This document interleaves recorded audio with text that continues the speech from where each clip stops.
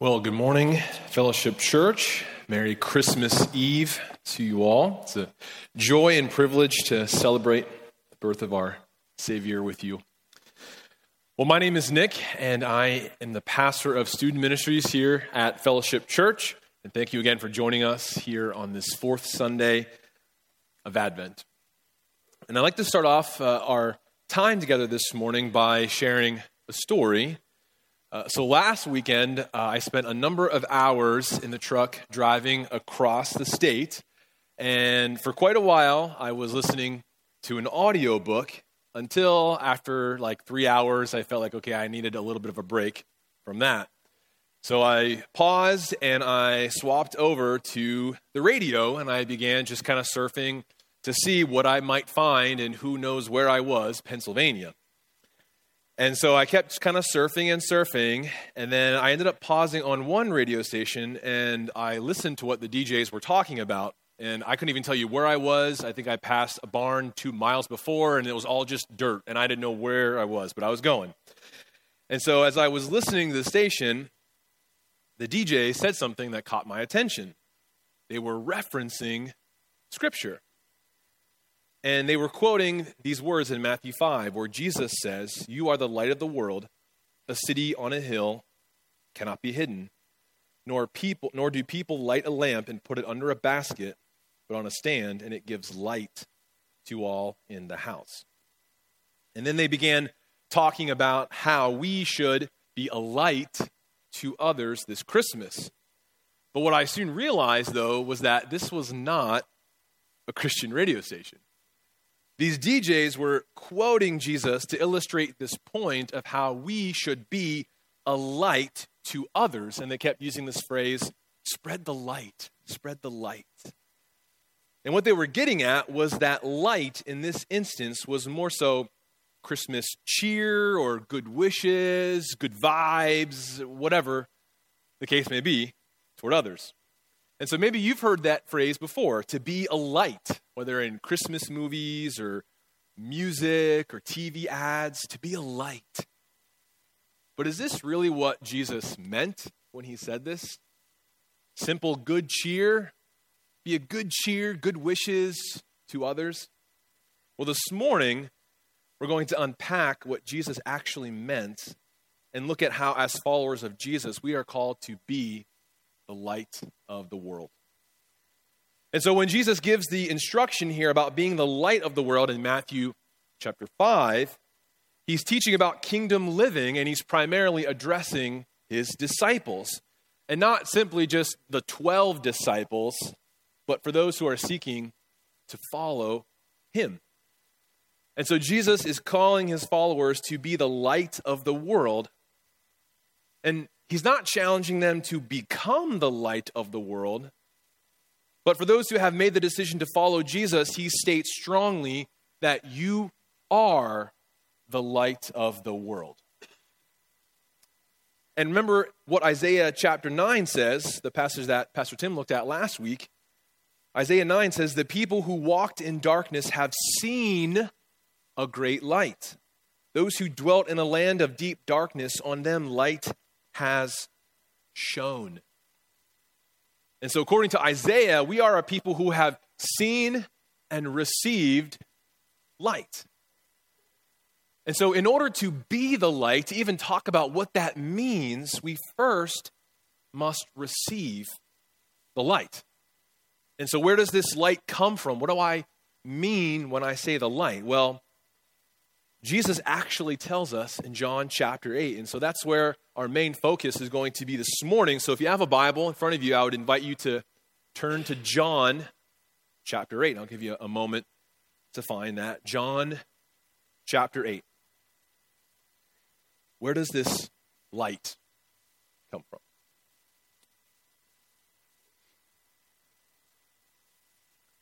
So John chapter 8, starting in verse 12, says this. "And again, Jesus spoke to them, saying, I am the light of the world. Whoever follows me will not walk in darkness, but will have the light of life."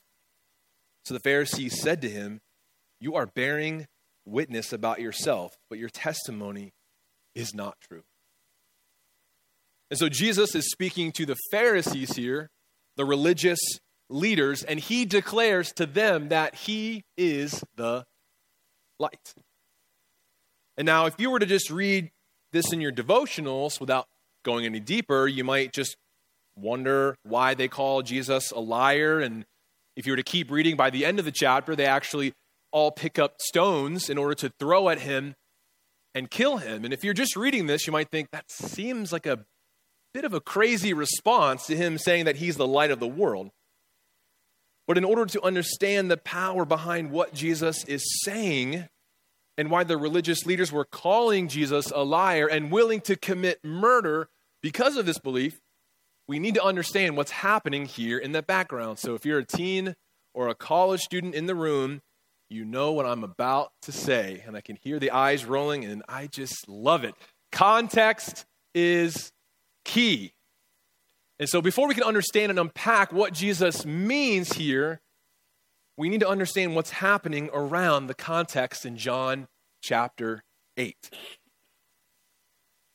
So to help provide a little framework here, prior to what Jesus declares here in these verses, the Jews had just celebrated the Feast of Tabernacles, the Feast of Booths, known as Sukkot. And so this celebration is one that God instituted in Leviticus chapter 23, in which they are to remember how God brought them out of Egyptian slavery and provided for them. And so what the Jews do during this festival is they actually put up small tent-like structures outside of their homes, otherwise known as tabernacles. So here's some Old Testament camping happening here in many ways. And they would stay in these tent-like structures for a whole week.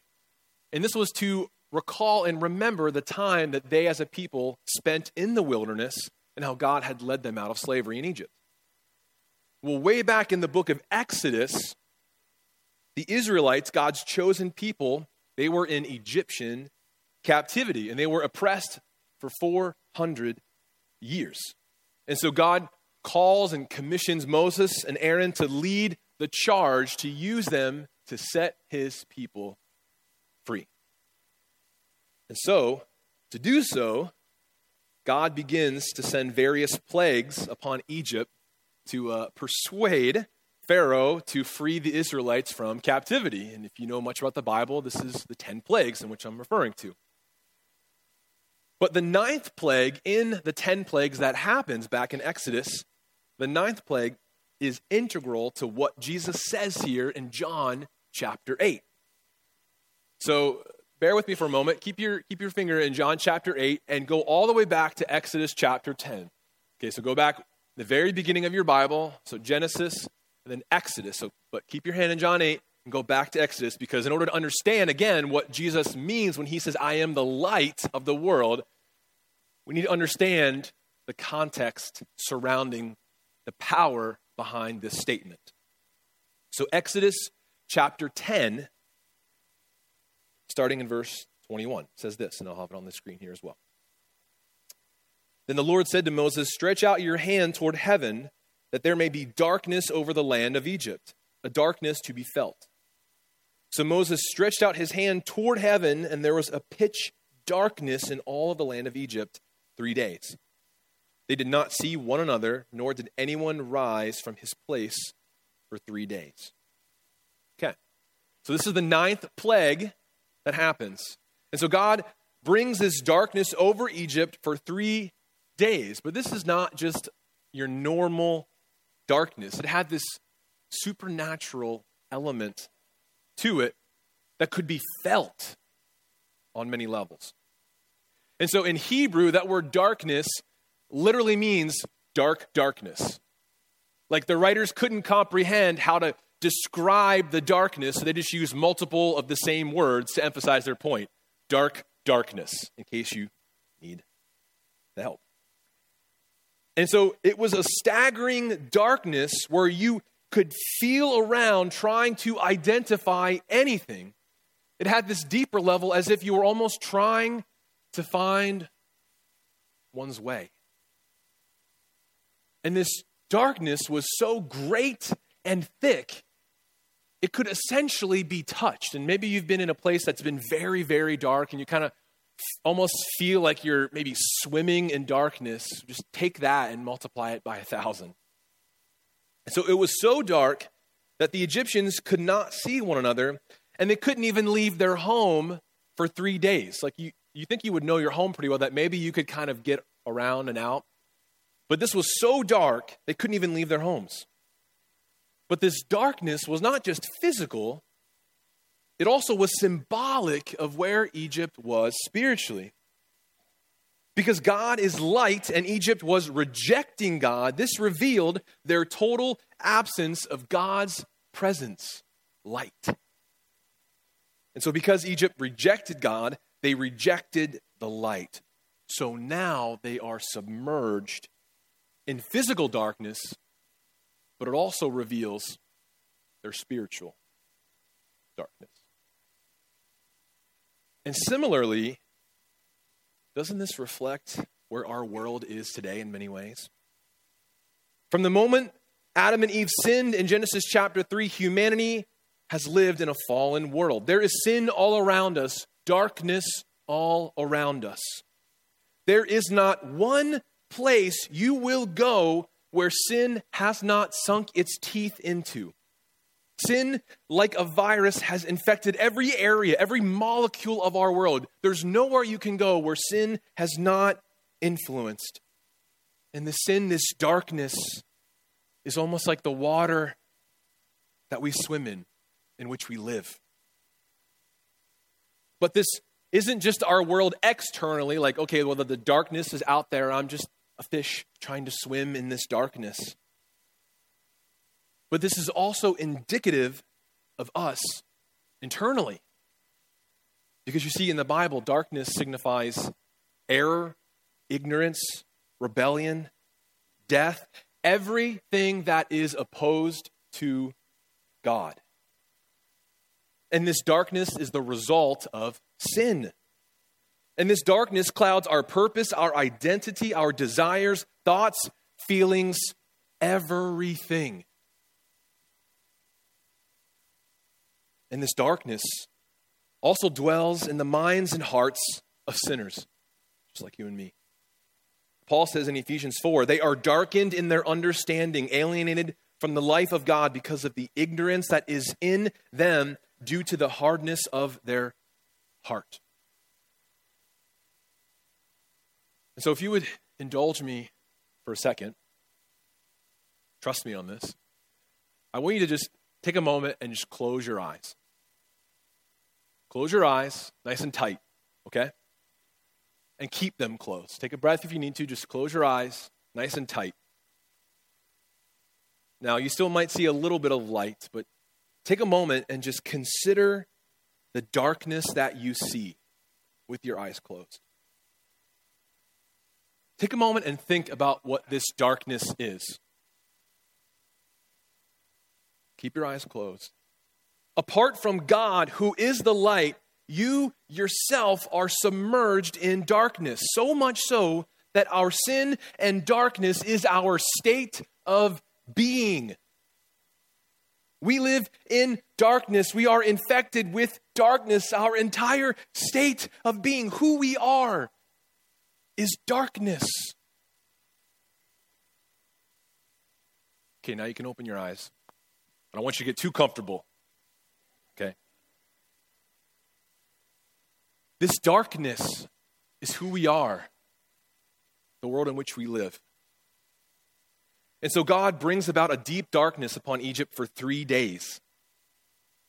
But is this darkness everywhere? Let's keep reading. Back to Exodus chapter 10. But all the people of Israel had light where they lived.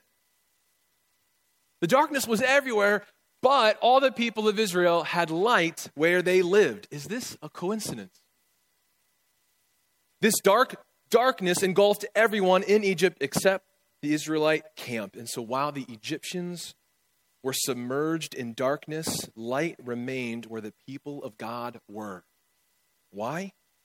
Because God was with his people, which means there was light. Because, as Pastor Stephen looked at a few weeks ago in 1 John 5, God is light, and in him there is no darkness at all.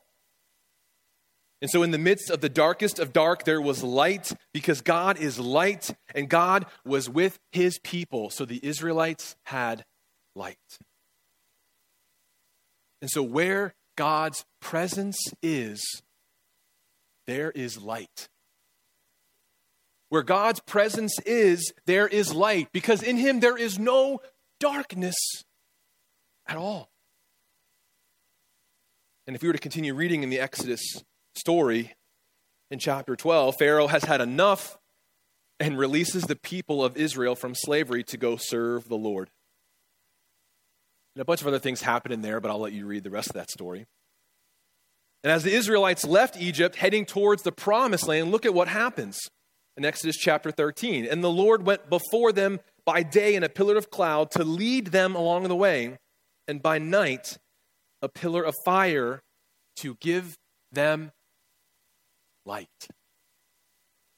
You see, God is light itself, and that light leads and guides.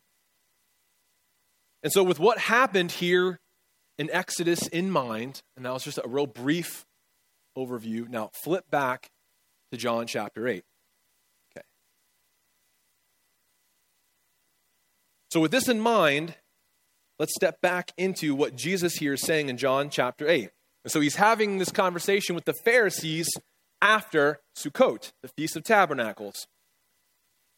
And so during this festival, these religious leaders would light 75-foot-high lamps to illuminate the entire area. And so for point of reference, that's nearly the length of a basketball court. So imagine a giant lamp, roughly the size of a basketball court, placed upright, and they would illuminate these. And this is where my brain thinks, I wonder if it was the interns that had to light those. I don't know. But they would light these 75-foot tall lamps. And the light from these lamps were bright enough to light up Jerusalem. And they would dance all night and celebrate as if it was in the middle of the day. And it was said by a number of commentators that these lamps were so bright from the temple court area that it penetrated every courthouse in Jerusalem. Essentially, there's not one corner of Jerusalem that didn't have light during this festival. And the celebration of light reminded Israel how God led them through darkness by light, and how he is light. And so with all of this context in mind, Jesus takes this important visual and applies it to himself. Let's read that verse again with some of this in mind. Jesus says, I am the light of the world. Whoever follows me will not walk in darkness, but will have the light of life. Jesus is declaring to the Pharisees that he is light. As God had led them out of darkness in Egypt, so does Jesus. Just as God brought light in the midst of the Israelite camp during the plague of darkness, Jesus is light. Why? Because Jesus is God. And by making this claim that he is the light of the world, closely connected to this festival, Jesus is not shy about who he is claiming to be, that he is God, he is the Messiah, and he was sent by God to be a light to the nations.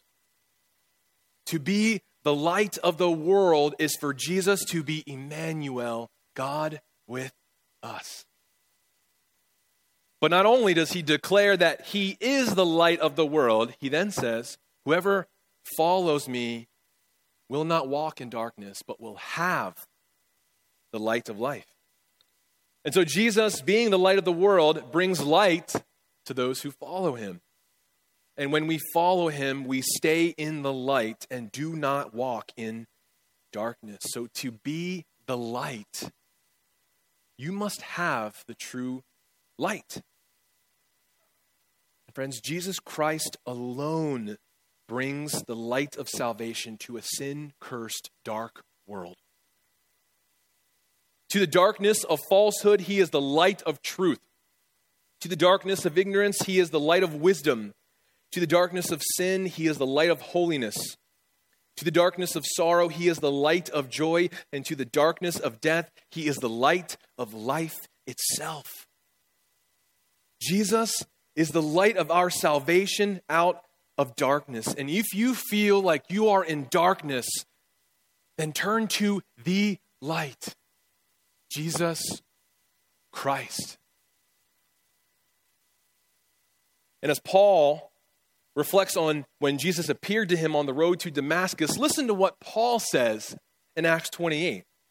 He says this, I am sending you to them to open their eyes so that they may turn from darkness to light and from the power of Satan to God, that they may receive forgiveness of sins and share among those who are sanctified by faith.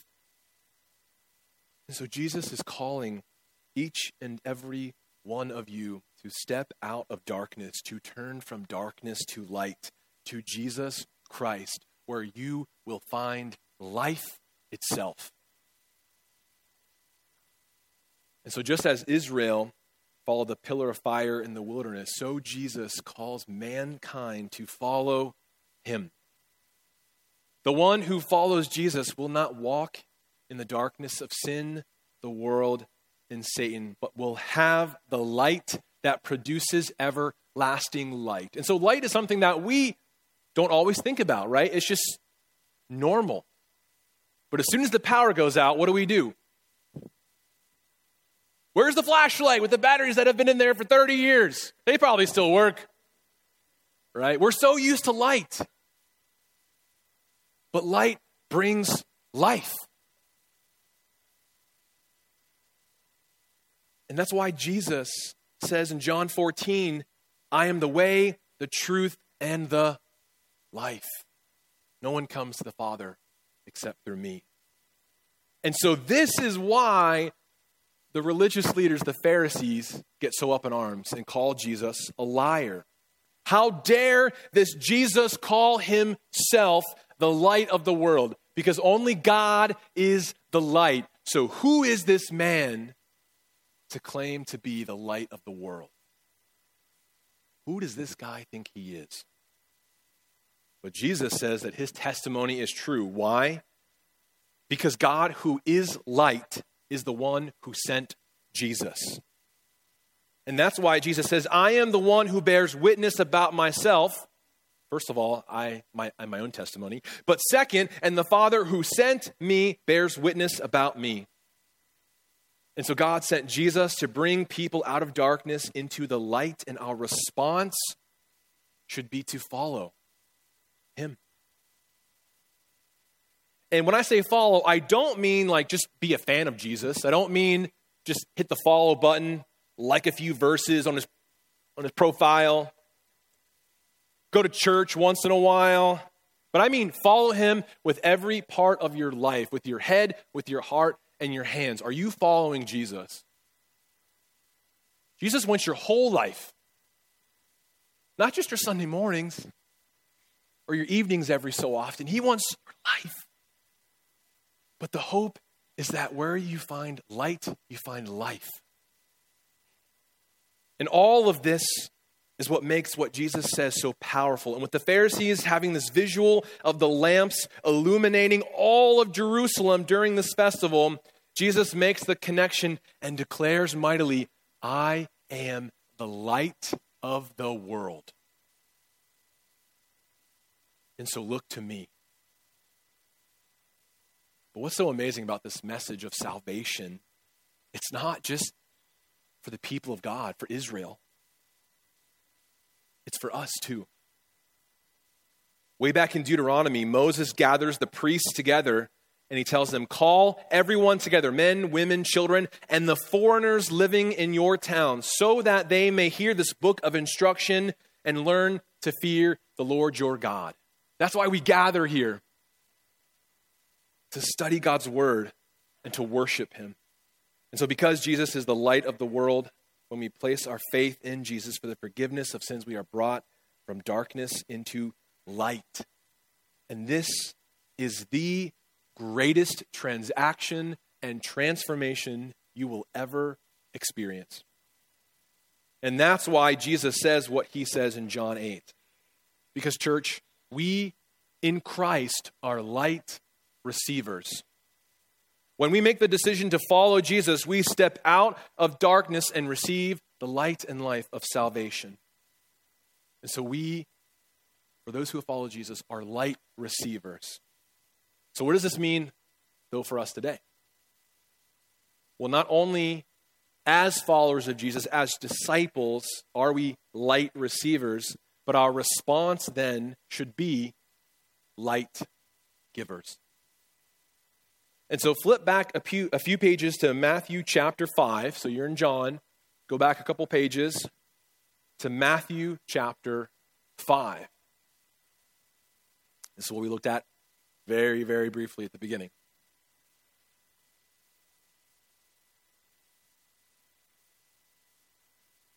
Matthew chapter 5. Look at what Jesus says here to his disciples. Now, you are the light of the world.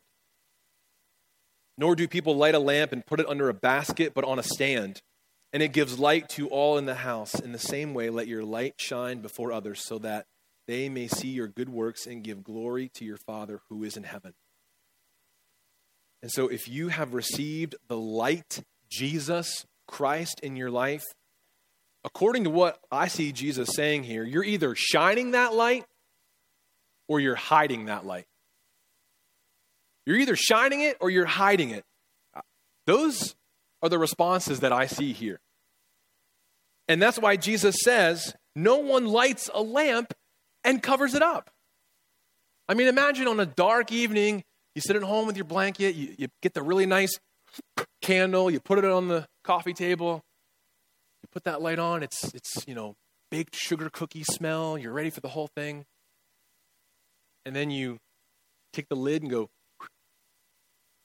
and then you wonder, why'd the light go out?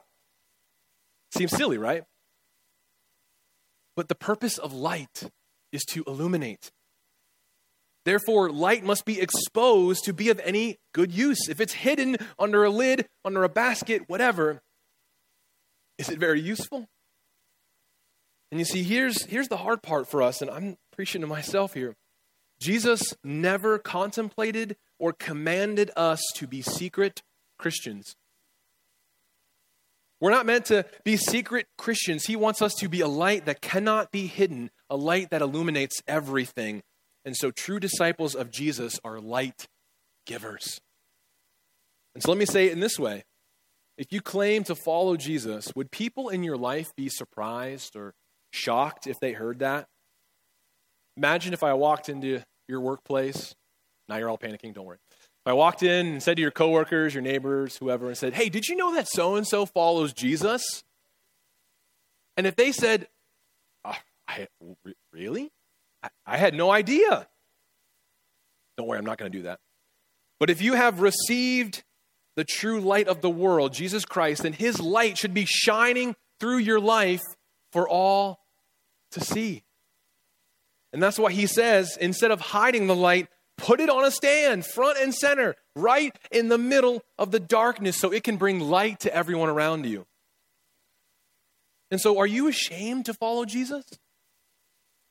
Or do you put the light of Christ that's in your life on a stand in the middle for everyone who comes remotely close in contact with you to see? And as you shine the light of Christ in your life, you will be a city on a hill, a mountaintop. And that city is bright and cannot be hidden. And if you see such a city from a distance, it's hard to take your eyes off of it. Right? You're drawn to it. And so people will naturally be drawn to you because of Christ in you. People will be drawn to you if they see the light of Christ in you.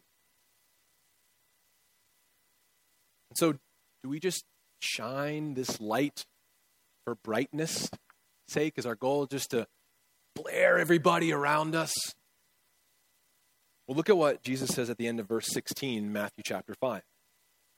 so that everyone will praise your heavenly Father.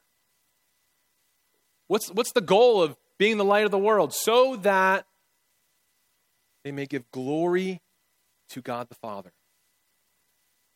And so the purpose of shining the light of Christ through your life is for others to praise God.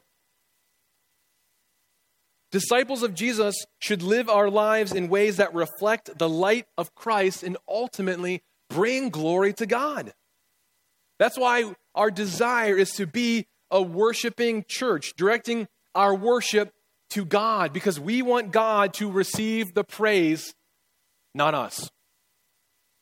We want everything that we do to reflect the glory of God. What's on stage, to praying and giving gifts to families in need during the week. It's all for the glory of God.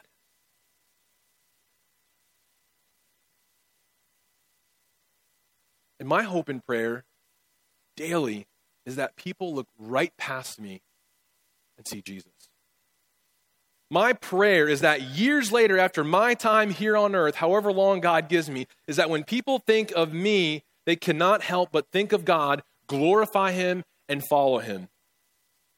I hope I'm forgotten. But I hope that people will see the light of Christ, that they will see Jesus. Yes, I'm making some mistakes along the way, but that is my prayer. And I hope and pray that you would join me in that prayer for us as pastors and staff, but for you as well. Everything that we do, we want to be worshiping the Lord our God. Because when I study the Bible and look at who I am, I just think, to God be the glory. And so, friends, are you shining the light of Christ for you to get glory or God? As you seek to do these good works that naturally come of being a light, are you secretly strutting around saying, boy, I hope people see how much of a light I am? Or is your prayer to say, you know what, I hope I'm a prism where the light just goes right through. There's your quote for the day, guys. This idea of a lampstand gives the sense that we are to be intentional about letting this light shine. Because lamps are put in places where that light can be effective. I mean, why would you put a brand new lamp in the closet and close the door? What's the point of that? Lamps are meant to be effective, to shine light. And so we should be constantly looking for ways to shine the light of Christ in effective ways. As you interact with your neighbors, your coworkers, do you secretly think and pray, please don't ask me about Jesus? Please don't ask me, hey, what are you doing Christmas Eve? I don't want to let them know that I'm going to church. I'm following Jesus. I'm not saying this to guilt or convict you. I'm just saying if you follow Jesus, if you're claiming to follow Jesus, our desire should be, Lord, put me on a lampstand. Let me be a living sacrifice to shine the light of Christ and bring hope in the darkness. And I love what Spurgeon says. He says it way better than me, so I'm going to quote him. The object of our shining is not that men may see how good we are, nor even see us at all, but that they may see grace in us and God in us and cry, what a Father these people must have.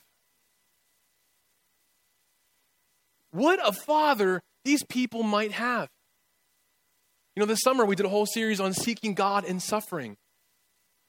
And maybe you're going through some heavy suffering right now. Maybe that is an opportunity for you to be a testimony, to shine the light of Christ, for people to say, wow, they are going through this and they have hope. What a Father these people must have. And so when people look at you, do they see any light at all? Or do they just see darkness?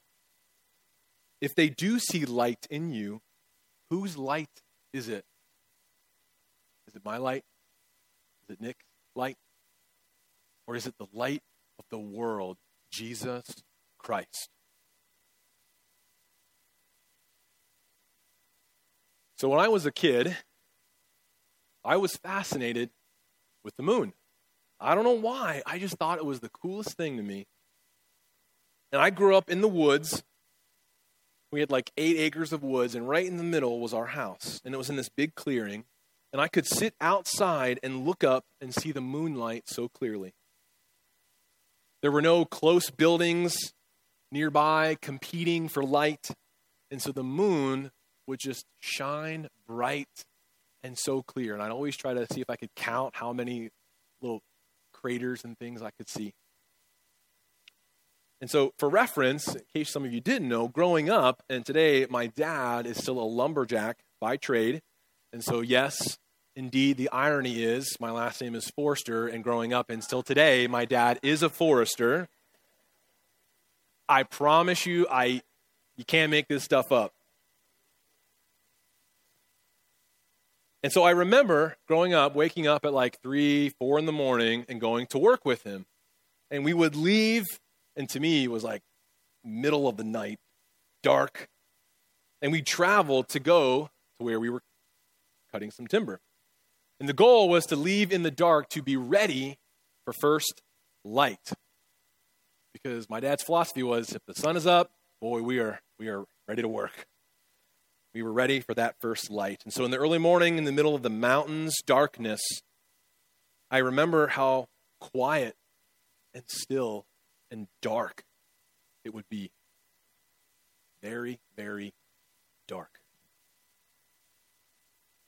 And yet, the moon would shine bright through the trees and provide enough light to even walk around and get prepped for the day. There were some days when the moon was shining bright, it was like the sun was out and we could just walk around and get stuff ready.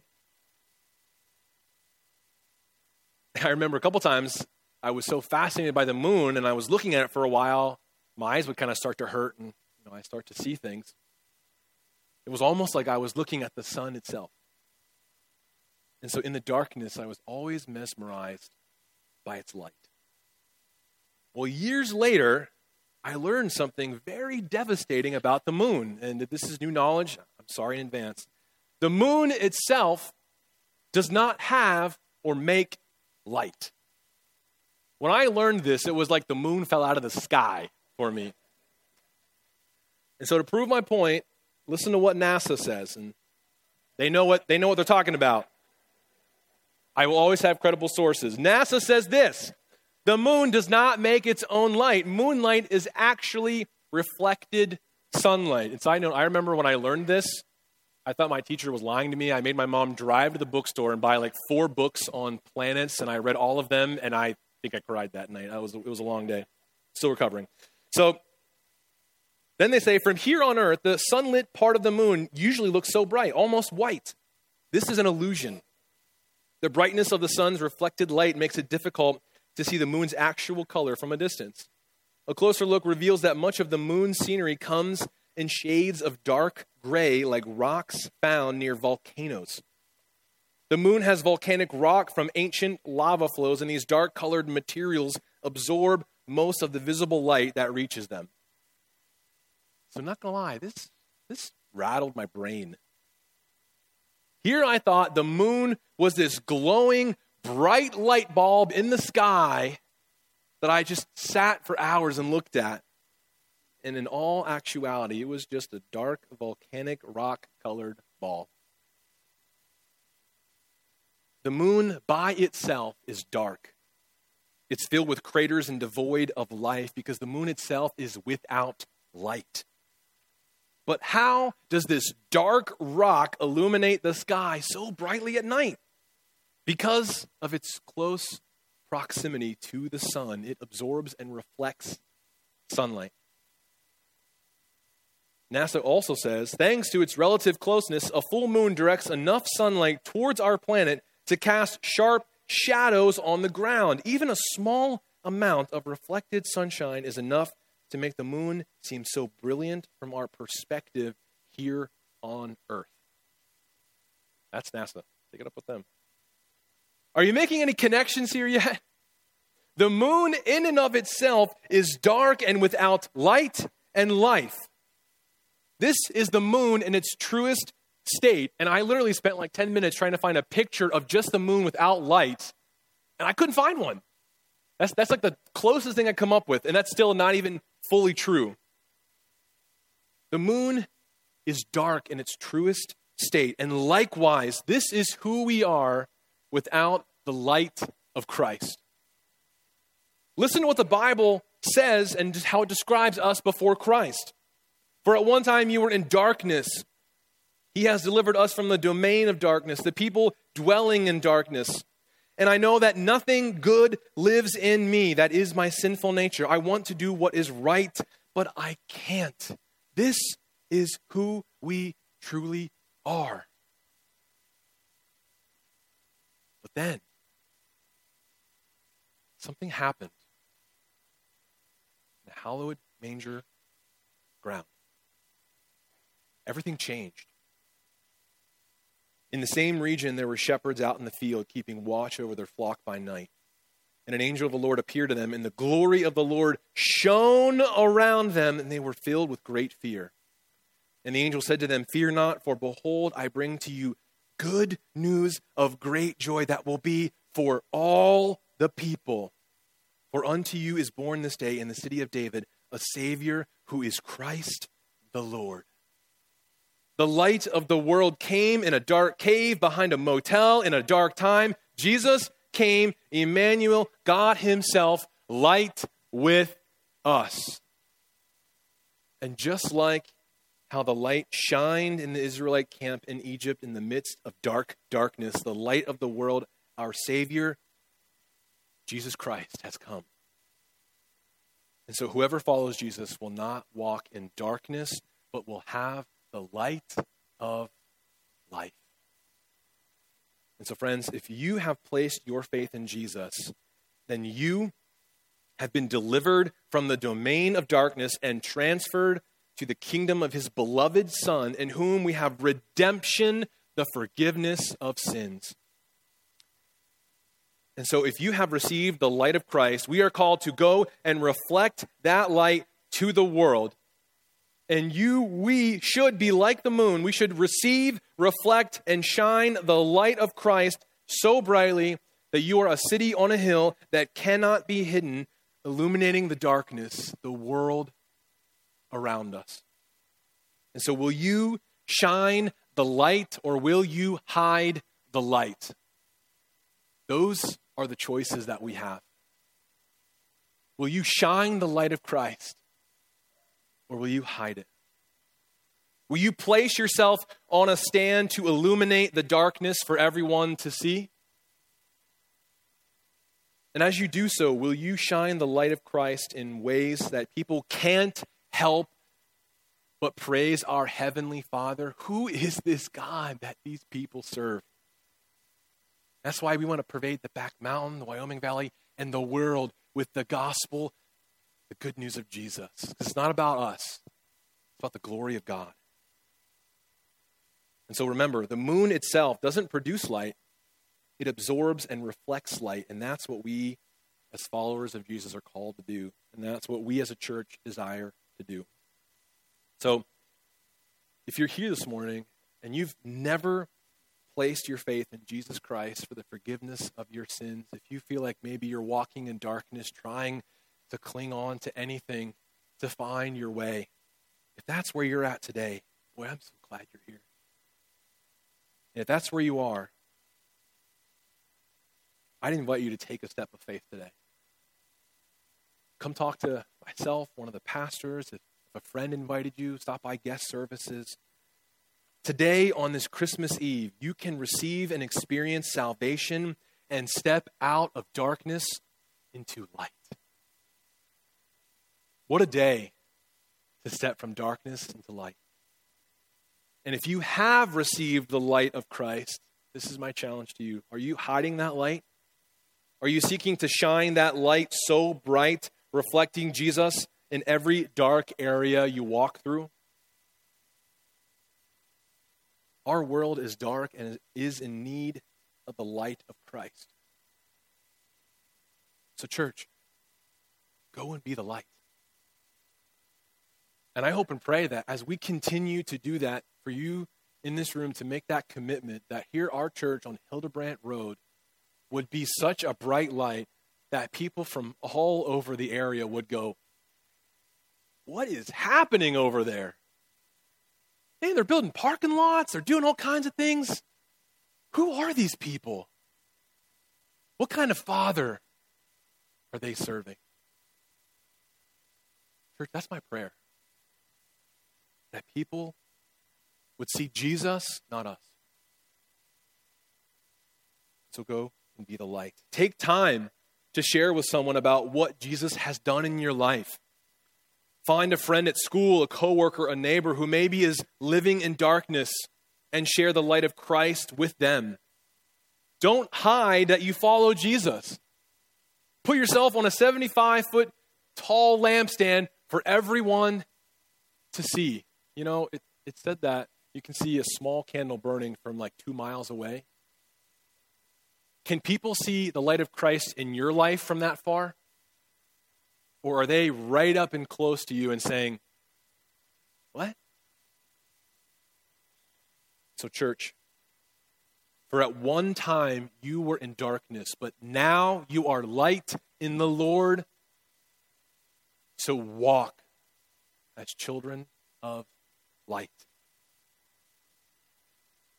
And so take the light of Christ and shine it from the mountaintop. Shout it from the hills. Go tell it on the mountain that Jesus Christ, the light of the world, has come. Let's pray. Lord Jesus, thank you so much for shining light in my life. Thank you for bringing light and life. God, thank you that the message of Jesus is not about making bad people good. It's about bringing the dead to life. The message of Jesus is about shining light in the darkness. And Lord, I pray if there is anyone here today who is walking in darkness, lost, looking for hope, purpose, identity, and everything that's not Jesus, may today be the day of salvation for them to receive and experience the light of Christ.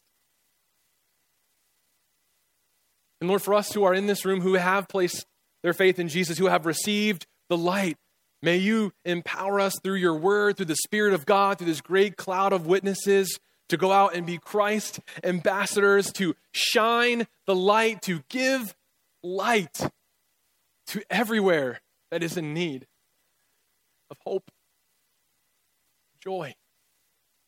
Lord Jesus, here on this Christmas Eve, may we celebrate the light of Christ today, tonight, in such a way that the Peck Mountain, the Wyoming Valley, and the world can't help but say, wow, look at that city on a hill. But God, it's not about us. It's about you and your glory. May we shine the light. May we shout it from the mountaintop. Emmanuel, God with us, light with us. Jesus Christ has come. Lord, may we walk as children of the light. It's in your name we pray, Lord Jesus. Amen.